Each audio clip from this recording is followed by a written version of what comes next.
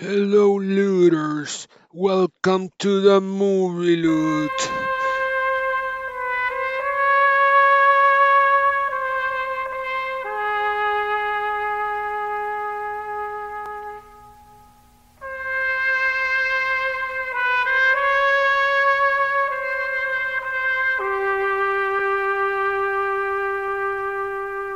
This is special episode number 16 of the movie loot, the special episodes that come out every other month, where the loot is a specific scene I love from a film I love. I take that scene, break it apart, analyze it, see why it works. If this is the first of these special episodes that you listen to, where the heck have you been? We've done a good bunch on scenes from films like Pulp Fiction, Psycho, Alien, Die Hard. Our latest one was on a scene from Good Will Hunting, that incredibly moving scene between Robin Williams and Matt Damon sitting on a park bench, so check any of those out. This time, I'm tackling a scene from one of my big favorites. I mean, all of those are favorites, but this one is top of the line. And it's a scene from The Godfather, the original. I already did one of these for a scene from The Godfather Part 2, which is arguably my favorite scene from anything. But now I want to get into a scene I really love from the first one, and it's the attempt against Vito Corleone at the hospital. Now, be warned, like all my special episodes, this will be an in depth discussion, so the film will be spoiled. If you still haven't seen The Godfather, where the heck have you been? Prioritize that, damn it, and then come back and listen to this. As of now, The Godfather is stream free on Peacock Premium and DirecTV, but it's also available for rent on most streaming platforms. So let's begin.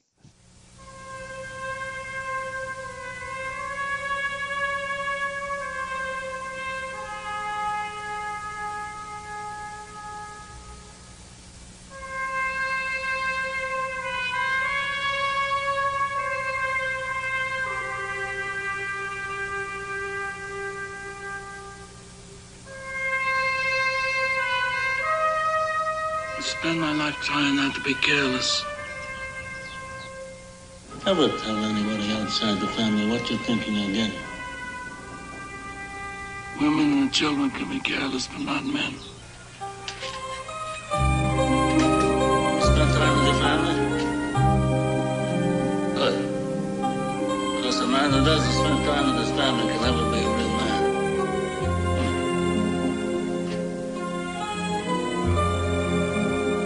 And if by chance an honest man like yourself should make enemies, then he will become my enemies. And I'll never fear you.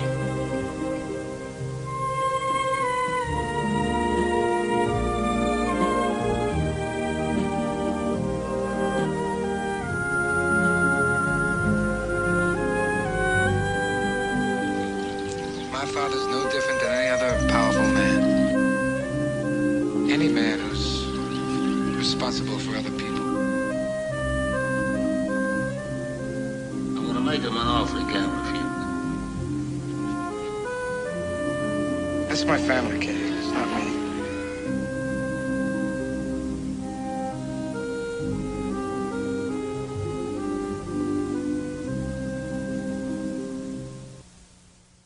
So, to set things up, The Godfather is an American crime film released in 1972. It is based in Mario Puzo's best-selling novel, and Puzo co-wrote the script with Francis Ford Coppola, who also directed the film. The film became a huge hit, both critically and commercially. It was the highest-grossing film of 1972, and it initially earned 11 nominations at the Oscars, of which it won 3, including Best Picture. The film basically follows the powerful Corleone family as we see the fall of patriarch Vito Corleone, played by Marlon Brando, and the subsequent rise of his son, Michael, played by Al Pacino, as head of the mafia. The thing is that Vito, who is supposed to be in his 60s, is starting to be seen as weak by other mafia bosses. This is highlighted by his reluctance to get into the drug business, which leads to an attempt on his life that puts him in the hospital. As his sons scramble to keep the business running, keep things under control, Michael goes to visit his father at the hospital just when a second attempt is about to be carried out. And that's the scene I want to talk about today. So, to analyze that scene, I'm going to talk about 4 things. Number one, the setup. The main setup is what I already mentioned. Vito Corleone is in the hospital after an unsuccessful attempt on his life, and his son Michael arrives late to visit him. But the main thing that we have to talk about here is who Michael was up to this point and what was his role or involvement or lack of in the quote-unquote family business. From the beginning, Michael is portrayed as an outsider to his family. He's a war veteran, a hero, he has nothing to do with crime, and he says as much to his girlfriend Kate in the opening wedding. Luca Brazzi held a gun to his head, and my father assured him that either his brains or his signature would be on the contract.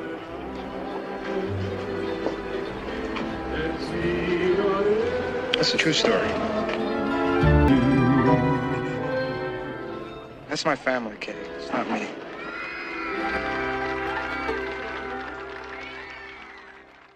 And Coppola does a lot of little things to highlight how disconnected he is from the reality of his family.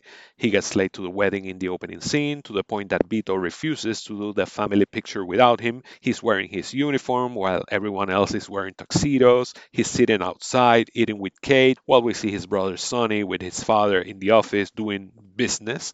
So we get this idea that he's not with the family.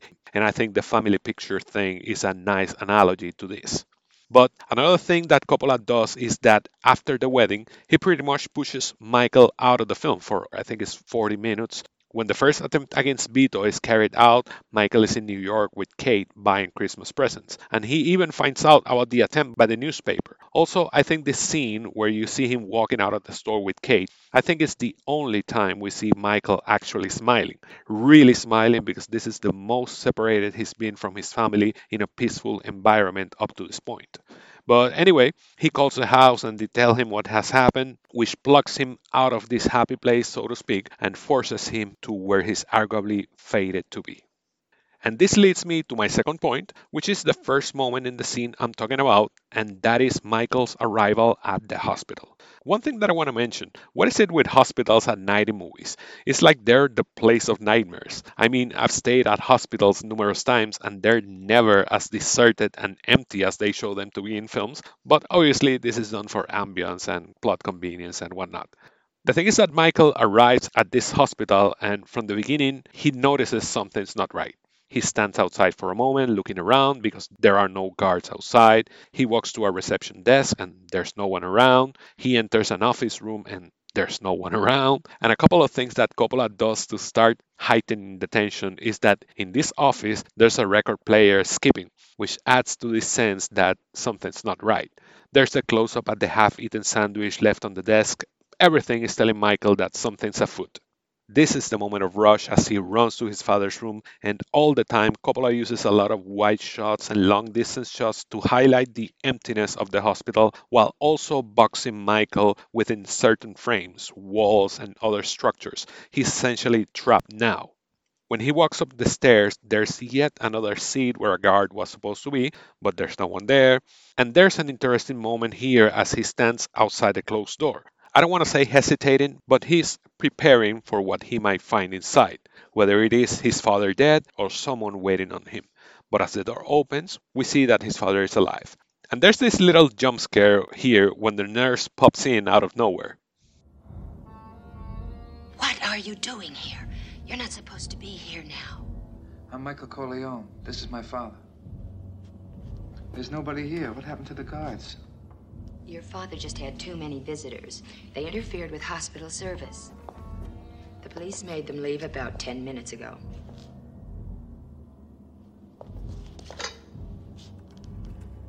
Get me a Long Beach 4, 5620, please.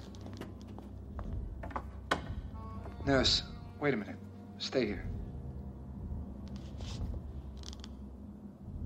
Sonny, Michael, I'm at the hospital. Listen, I got here late. There's nobody here. Nobody. No Tessio's men, no detectives, nobody. Papa's all alone. I won't panic. I'm sorry, but you will have to leave. You and I are gonna move my father to another room. Now, can you disconnect those two so we can move the bed out? That's out of the question. You know my father. Men are coming here to kill him. You understand? Now help me, please. Which leads me to my third point and the second moment in the scene, and that is the preparations. As the nurse walks in, Michael asks about the guards and she tells him how the police made them leave because they were, quote, interfering with hospital service, end quote. And this is a defining moment for Michael when he shows he was truly prepared to be the next Don. How quick he is to think on his feet and make the decisions that needed to be made on the fly to protect his father. So he calls Tom, but also keeps the nurse close by. And I love the little acting moments here between Michael and the nurse. The way he talks to her, direct and firm. The way he starts looking at the door to see if the bed might fit through. Again, this is him thinking on his feet, and it's a great display of Pacino's talents. Plus, you gotta love the little spoilery bit from him throwing Tessie's name, a bit of a foreshadow of who was the one that betrayed the family in the end.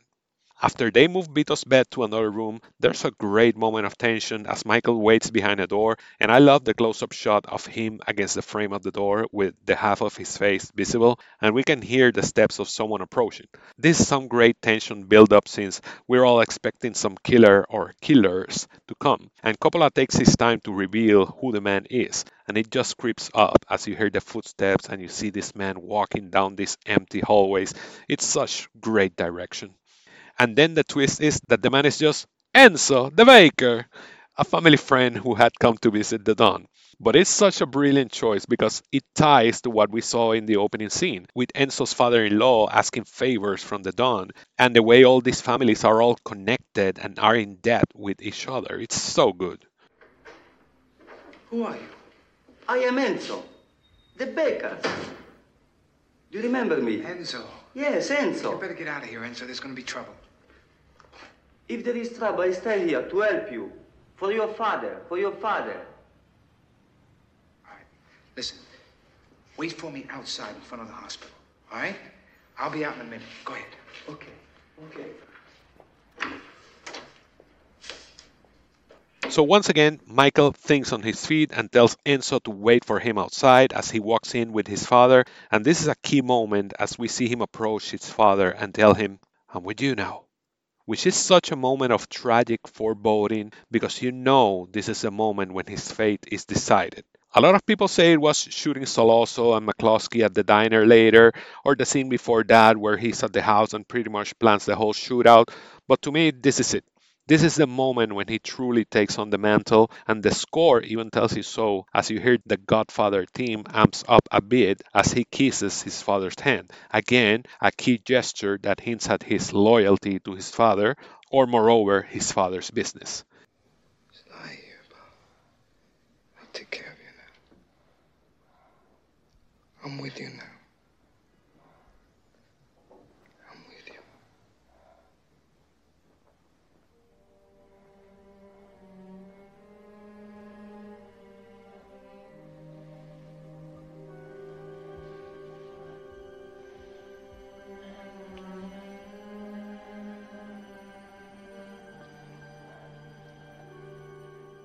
And Vito knows because Vito gives him a faint smile, but you can also see he's crying. So there's this clash from Vito as to what he wanted for his son and what he needed from his son, which comes back again in that great scene they have at the backyard. "I never wanted this for you." So it's such a great moment.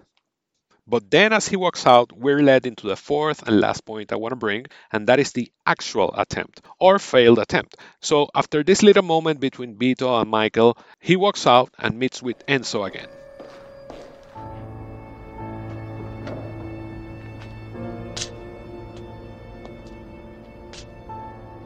Get rid of these.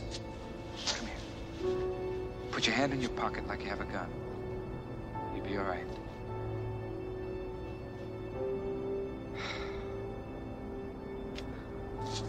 You'll be okay.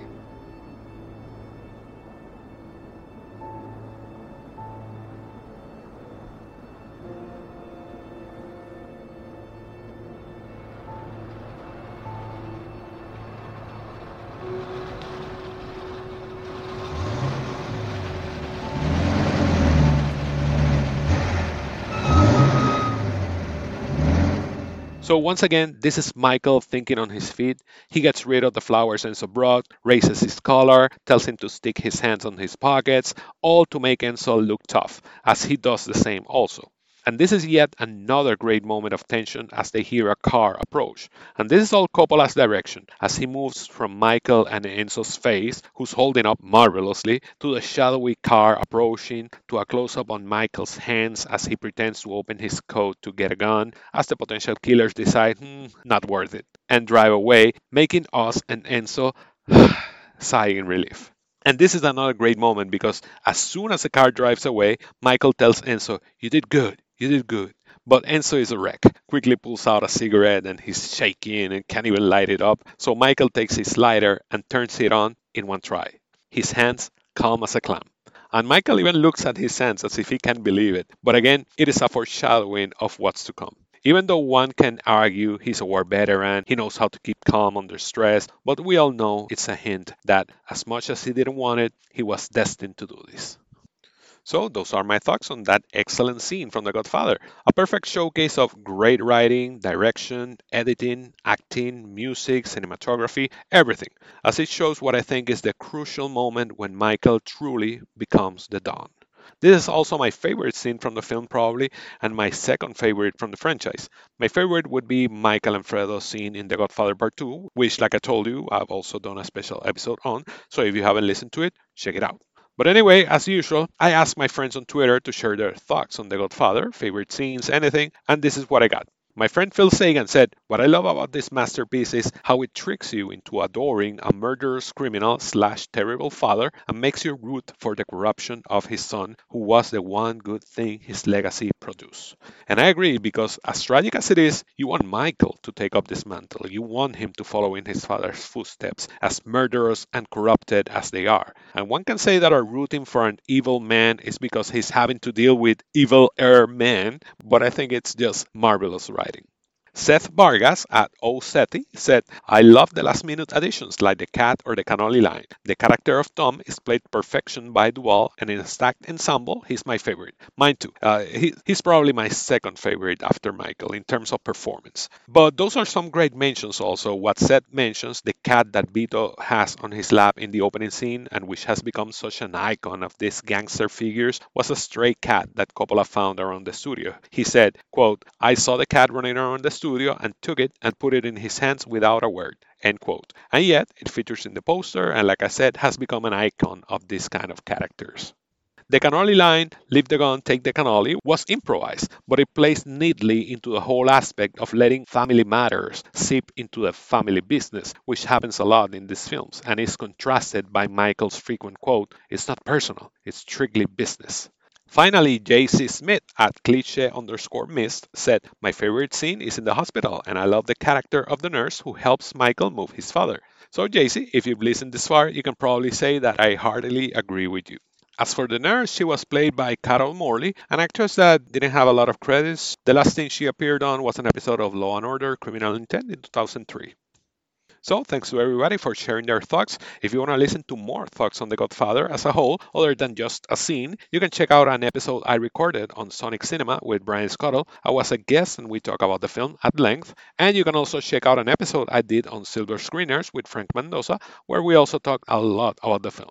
I will probably include those in the show notes, so make sure you check them out. And speaking of Frank, stay tuned for our next episode. We have a bonus episode that might drop before or after this one, but we also have the February loot coming up where Frank will be a guest and we will talk about the films we saw in February. We also have an Oscars episode coming up as well and a lot more stuff on the pipeline. Finally, if you like this breakdown and have any thoughts to share, look me up on Twitter at my personal account at TIFCGT or the podcast account at TMML2021. We always love getting feedback from people. Let us know what you thought of the episode, but also share it with others so more people can join us in the loot. Tell them this is a podcast they can't refuse.